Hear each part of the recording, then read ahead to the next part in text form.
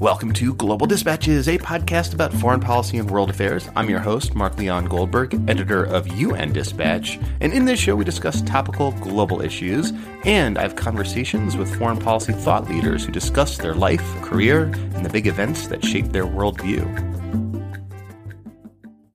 So here we are, days before the U.S. election, and I thought to myself, let's have a U.S.-focused episode that explains U.S. culture and American politics and why Trump is facing such an uphill battle by talking about hot sauce.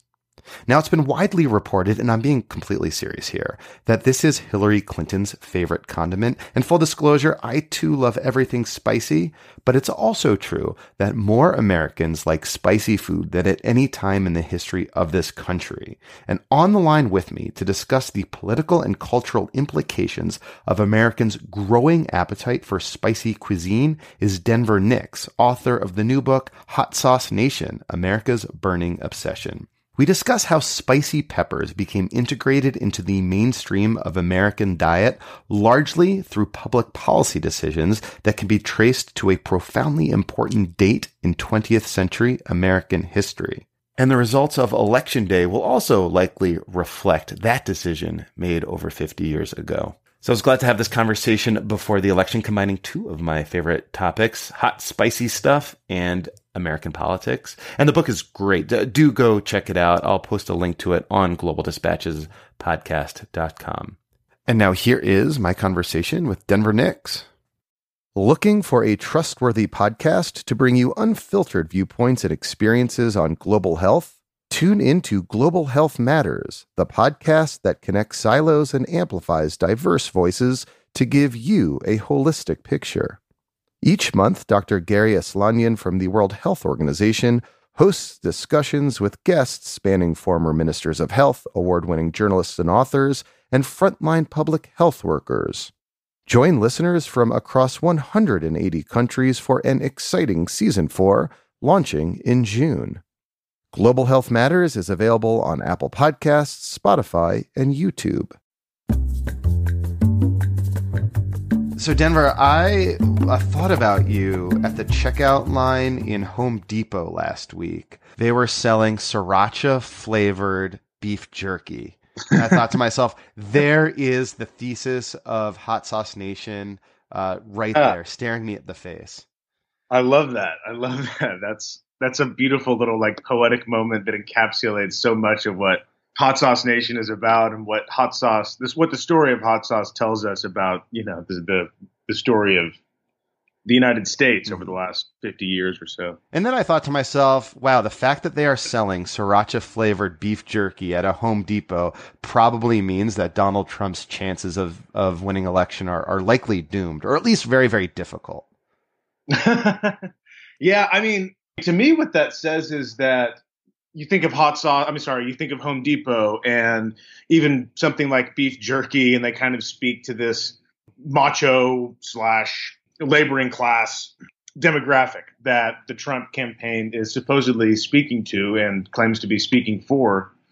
The fact that there's sriracha flavored beef jerky kind of, to me, I guess that is just a really beautiful poetic way of showing how hot sauce has kind of infiltrated all sectors of society. And you have something like beef jerky sold at Home Depot where, a construction worker or a contractor may go buy it on the way checking out, buying a sriracha flavored beef jerky, which is beef jerky that is flavored to taste like a concoction made by a Vietnamese immigrant who emigrated from South Vietnam in the 70s after the war. Yeah, I mean, it sort of speaks to this mainstreaming of these once exotic flavors, which is a process you detail in your book, but also accompanies, I think, some key demographic shifts that have occurred in this country over the last 50 years or so.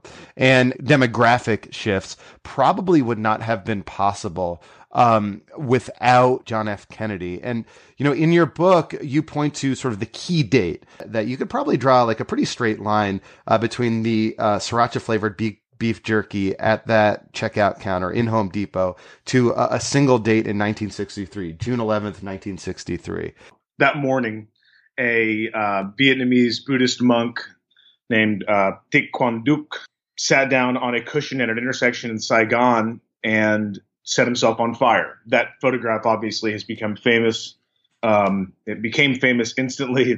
I think it's the cover of a Rage Against the Machine album now, but that photograph came to represent for a lot of people early on in the Vietnam War. This is 1963, remember, but it illustrated what was going on in the Vietnam War and how troubled that war was going to be. And it was he set himself on in protest against sort of U.S. policy. That's right. Yes, he set himself on fire in protest of the persecution of Buddhists by the Catholic president of South Vietnam, the American-supported president of South Vietnam. So that's right. He set himself on fire protesting American policy in South Vietnam, protesting the American-supported government there. And that, of course, is an early indication that America's policy in the Vietnam War was troubled, to say the least, from the very beginning. That maybe we didn't have such a clear mandate to go in and clean house in Vietnam. And that photograph was disseminated all around the world. Newspapers all over the world saw it. Of course, President Kennedy saw the photograph in the paper. And a number of other interesting things happened that day. That's also the day that George Wallace, the segregationist governor of Alabama, stands in the doorway to the public university there to prevent 2 black applicants from enrolling in school. That's also, and later on that day, Medgar Evers is assassinated by the Ku Klux Klan. Yeah, the civil rights leader. That's right. The civil rights leader, Medgar Evers, is assassinated by the Klan in Mississippi. And of course, later on that summer, Dr. King gives his "I Have a Dream" speech in D.C.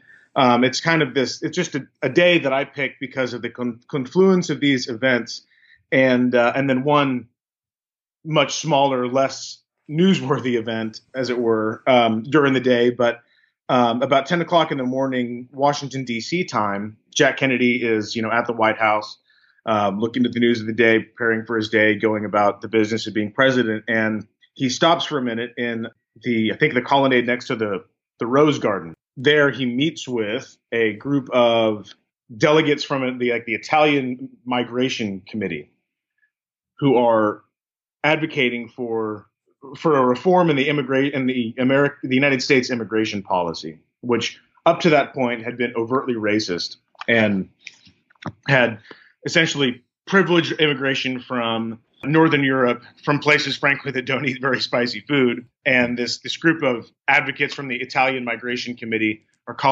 just meeting with the president to say, hey, look, we want to reform America's immigration policy to make it more equitable. That, in that meeting, the president says that he agrees we need to do this. And that whole movement toward changing America's immigration policy becomes part of the broader movement toward creating a more equitable, less overtly racist society. So the president develops these, 3 signature pieces of legislation: the Civil Rights Act, the Voting Rights Act, and the Immigration Act of 1965. Of course, as we know, President Kennedy is assassinated. And partly as a result of his assassination, the political will is there to pass these 3 signature pieces of legislation under the Johnson administration, and which transformed American society. And what's important to me about this moment in history is that the Immigration Act of 65 is ultimately a result of America's civil rights movement. That the Kennedy administration was, moved into transforming America's immigration policy and creating a less overtly racist society on a number of fronts as a result of the long work that America's civil rights activists have been doing for decades and decades. Can you talk a little bit about how the pre-1965 immigration policy was so overtly racist, and as you say, also as a side effect, did not preference immigrants from countries with strong sort of spicy pepper traditions? Up to very roughly speaking, kind of the turn of the last century, there was no immigration policy really. As long as you could make it to a state, the states themselves handled immigrants coming in and whether or not they wanted to accept people typically on the basis of, their health.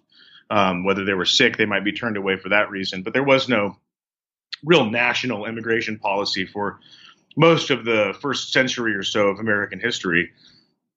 Thereafter, you get things like the Chinese Exclusion Act, which is, the overt racism is in the name. It was an act that excluded. Yeah, they're not subtle about what they're trying to do there. Right. Yeah. I mean, then there was no, it was a different time. There was no need for dog whistles, dog whistling at that time. And you have that, something like the Chinese Exclusion Act, and then a number of different, moves legislatively and socially build up to I think it's called the Immigration and Nationality Act of 1924, something like that. You essentially had an immigration regime that sought to freeze the ethnic makeup of the United States as it was in the year 1924. So all of the slots available to immigrants were doled out to countries based upon the number of people from those countries already represented in the United States in the mid-20s. The effect of that was that you had space for immigrants from Ireland, from England, of course, from all of the countries of Scandinavia, from Germany. You had some slots for immigrants from places like Italy to a degree, but much less so, which is why that group on the Italian Immigration Committee wanted to change the law. And you had, because you're freezing immigration at that point, you had the Chinese Exclusion Act in place for decades before that. You are effectively blocking immigration from Asia, for example. You're blocking immigration from Africa because they're of course not counting the people who were kidnapped from Africa and enslaved and their descendants. Those are not counted as African migrants for purposes of this Nationality Act. So immigration from Africa and from Asia is effectively blocked. You don't see a lot of a huge influx of immigration from the Americas into the United States at this point, part because there's a separate issue with respect to Mexico and the kind of open border situation that the United States had along its southern border allowed for free flowing for much more of a free flow of immigration between the two countries, such that you had a lot of migrant workers and people who would come to the United States and work, earn American wages, and then go back to Mexico. And there was no need for them to immigrate. It wasn't seen as like a problem either back then. Right. It was seen just as like a fact of life and a feature. Exactly. Just a feature of life, precisely. And people, moving more freely between those two countries, which at that time, of course, it was even more recent in history that Texas, for example, was its own country and a part of Spain and all the rest of it. So you had just more people flowing freely back and forth between the borders. And later on, you get the Bracero program, which is put in place to try to facilitate migrant workers, temporary workers in the same way, and kind of put an official structure around that. But go ahead. Sorry. So I'm saying this system though all pretty much changed in 1965 with the passage of the immigration law. How did the new immigration law give preference to countries or enable people from countries with spicy food traditions to come into the United States, and sort of how did that start to change like the American cultural landscape in terms of how we approach the spiciness of our food and how we eat? Yeah, so the Immigration Act of 65 basically puts in place an immigration regime where you have a number of slots for each hemisphere of the globe.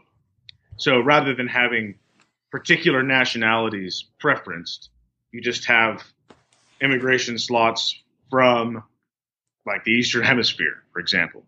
The effect of that, of course, is that all of these slots that had been reserved for places like England and Norway, Sweden, which had for a long time largely gone unused because immigration from those places had dropped off precipitously.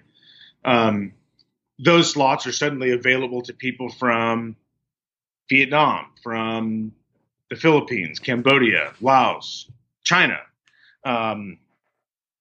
places where historically people had eaten spicier food, where chilies were a more important part of the cuisine.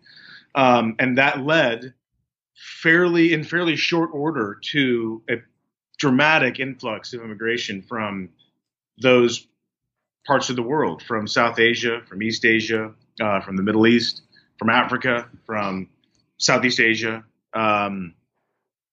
You also had immigration increasing from Mexico, in large part due to the fact that by closing off the border to migrant workers, we created a situation in which for people to work in the United States, they had to immigrate here. And that sparked a massive influx of immigration from Mexico into the U.S. Those people brought with them cuisine that is a lot spicier than the kind of cuisine that people would have eaten at a time in 1924 when our immigration policy reflected a country made up of like the English and Scandinavians, right? Now there are parts of the United States like southern Louisiana, the southwestern United States, and the influence of Mexico felt there. Southern California, of course, and a few little spots like in St. Augustine, Florida, where the chili and spicy food had been an important part of the culinary culture there for a long time. But broadly speaking, in a country made up of immigrants from Ireland, England, and Scandinavia, Germany, you're not going to find tremendously spicy food in 1970. But you get an influx of immigrants from India, from China, from Southeast Asia, from Africa, and suddenly they bring with them cuisine that incorporates the chili in a way that we had never seen before. So I'm 32 years old.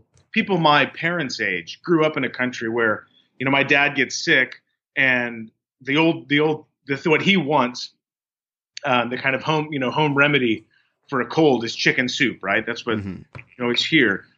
I, as a 32-year-old, grew up in a country where there was just a much more diverse array of cuisines, of food from around the world, much of it a lot spicier than what my dad grew up with.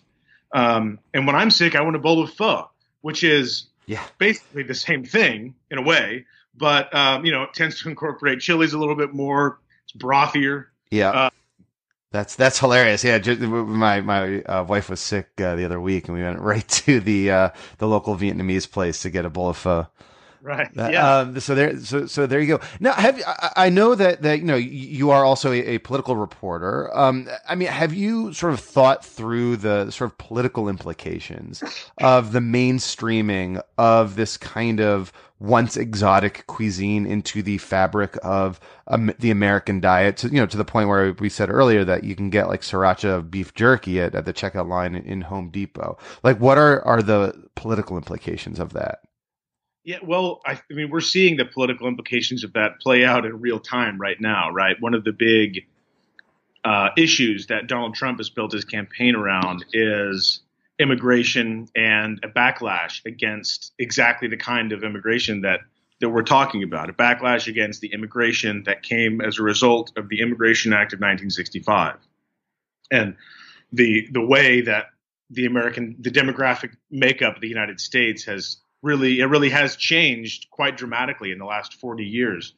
I think this year, unless I'm mistaken, this year was the first year in which the United States was officially no longer a primarily white and Christian country. A part of that is because of white people who do not ascribe to a particular religion. But that change in and of itself, for the first time, the United States is no longer primarily white and Christian, marks a major signpost in the direction that we're going toward a country that eventually will not be majority white, will not be majority Christian, and will reflect the religions and ethnicities of immigrants from a much more diverse array of countries than we had before. That's what the story of hot sauce reflects, those demographic changes. And what we're seeing with the Trump campaign, of course, is a backlash against that in part, and a backlash against a reaction to economic realities, economic changes that have hurt communities around the country in a lot of cases where people feel that the influx of immigration from the quote unquote global South or what have you is the cause of those of economic downturn or the stealing of jobs and so on and so forth. Yet those same people will gladly eat the Hatch chili burger from Hardee's. Yeah, exactly. And I mean, a lot of us can love spicy food and still be racist. Yeah, I suppose it's. But I wonder though if if like the kind of cultural shifts that we've seen over time since 1965, including the civil rights movement, which also included this massive immigration reform, which, as you detail in the book, brings in sort of an exotic series of cuisines, many of them, spicy. If sort of that kind of mainstreaming of spicy foods sort of makes us all a little more culturally tolerant and makes a Trump presidency that much more difficult to imagine or to come to fruition. I mean, the fact that, we are so now exposed to, diversity in cultures, which is manifest sometimes in cuisines and sometimes in spicy cuisines, makes it harder for someone like Trump to become president. Yeah, I would certainly, personally, I would hope so. I would like to see that be the case. To me, one of the fascinating things, though, about the history of cuisine and of chilies in particular, the story of hot sauce, is the way that it reveals that we have always had cultural exchange around the world, right? Chilies are a plant that all come from the Americas. Were not present in the old world, not present in Europe, Asia, or Africa until after 1492, when Christopher Columbus accidentally bumped into the Caribbean. That plant did not exist in the old world. And for that reason, old world cuisines, Indian food, Chinese food, African food, was not spicy in the way that chilies makes things spicy. The chemical capsaicin didn't exist in the old world. Those cuisines themselves are spicy because of intercultural exchange. A lot of it, of course, I mean, what I'm talking about when I'm saying that is colonialism, and that there's a darkness in there, of course. But those cuisines themselves are spicy because of intercultural exchange, and that remains that same phenomenon is true for all kinds of food. I mean, the beef jerky example that you mentioned a minute ago brought to mind an interesting fact about the history of beef jerky, which this is kind of an aside, but beef jerky at Home Depot, you think about it as kind of like this manly food that, construction worker America, rah, rah, rah. But jerky is a word that ultimately comes from Quechua. I think the word is charqui in Quechua, was Hispanicized into charqui or jerky in the Caribbean during the Spanish colonial era there. But that way of cooking meat to create jerky originated, or at least the naming of it or that we use today originated in the Andes. It's a Quechua word, right? So you have a word from the Andes that comes into the Caribbean that makes its way into the United States. And now it's flavored by a hot sauce made by a Vietnamese refugee in the 70s. The story of cuisine and in my book, The Story of Hot Sauce and Chilies, reflects both the fact that we've seen we have seen a massive change in the cultural makeup of the United States in the last several decades. I think it has enriched this culture and enriched our community. It's certainly enriched our culinary universe and enriched our dinners. But it's also true that we've always had a mix of cultures. We've always had cultural exchange at that level at different times and in its own way. And that cultural exchange is what makes us great. It's what makes life worth living, and what makes food more delicious and more exciting, and what creates beautiful art and beautiful culinary experiences. All right. Well, Denver, thank you so much for your time. Thank you so much, Mark. This was a blast. All right. Thank you all for listening. That was fun, fascinating, and we'll see you after Election Day.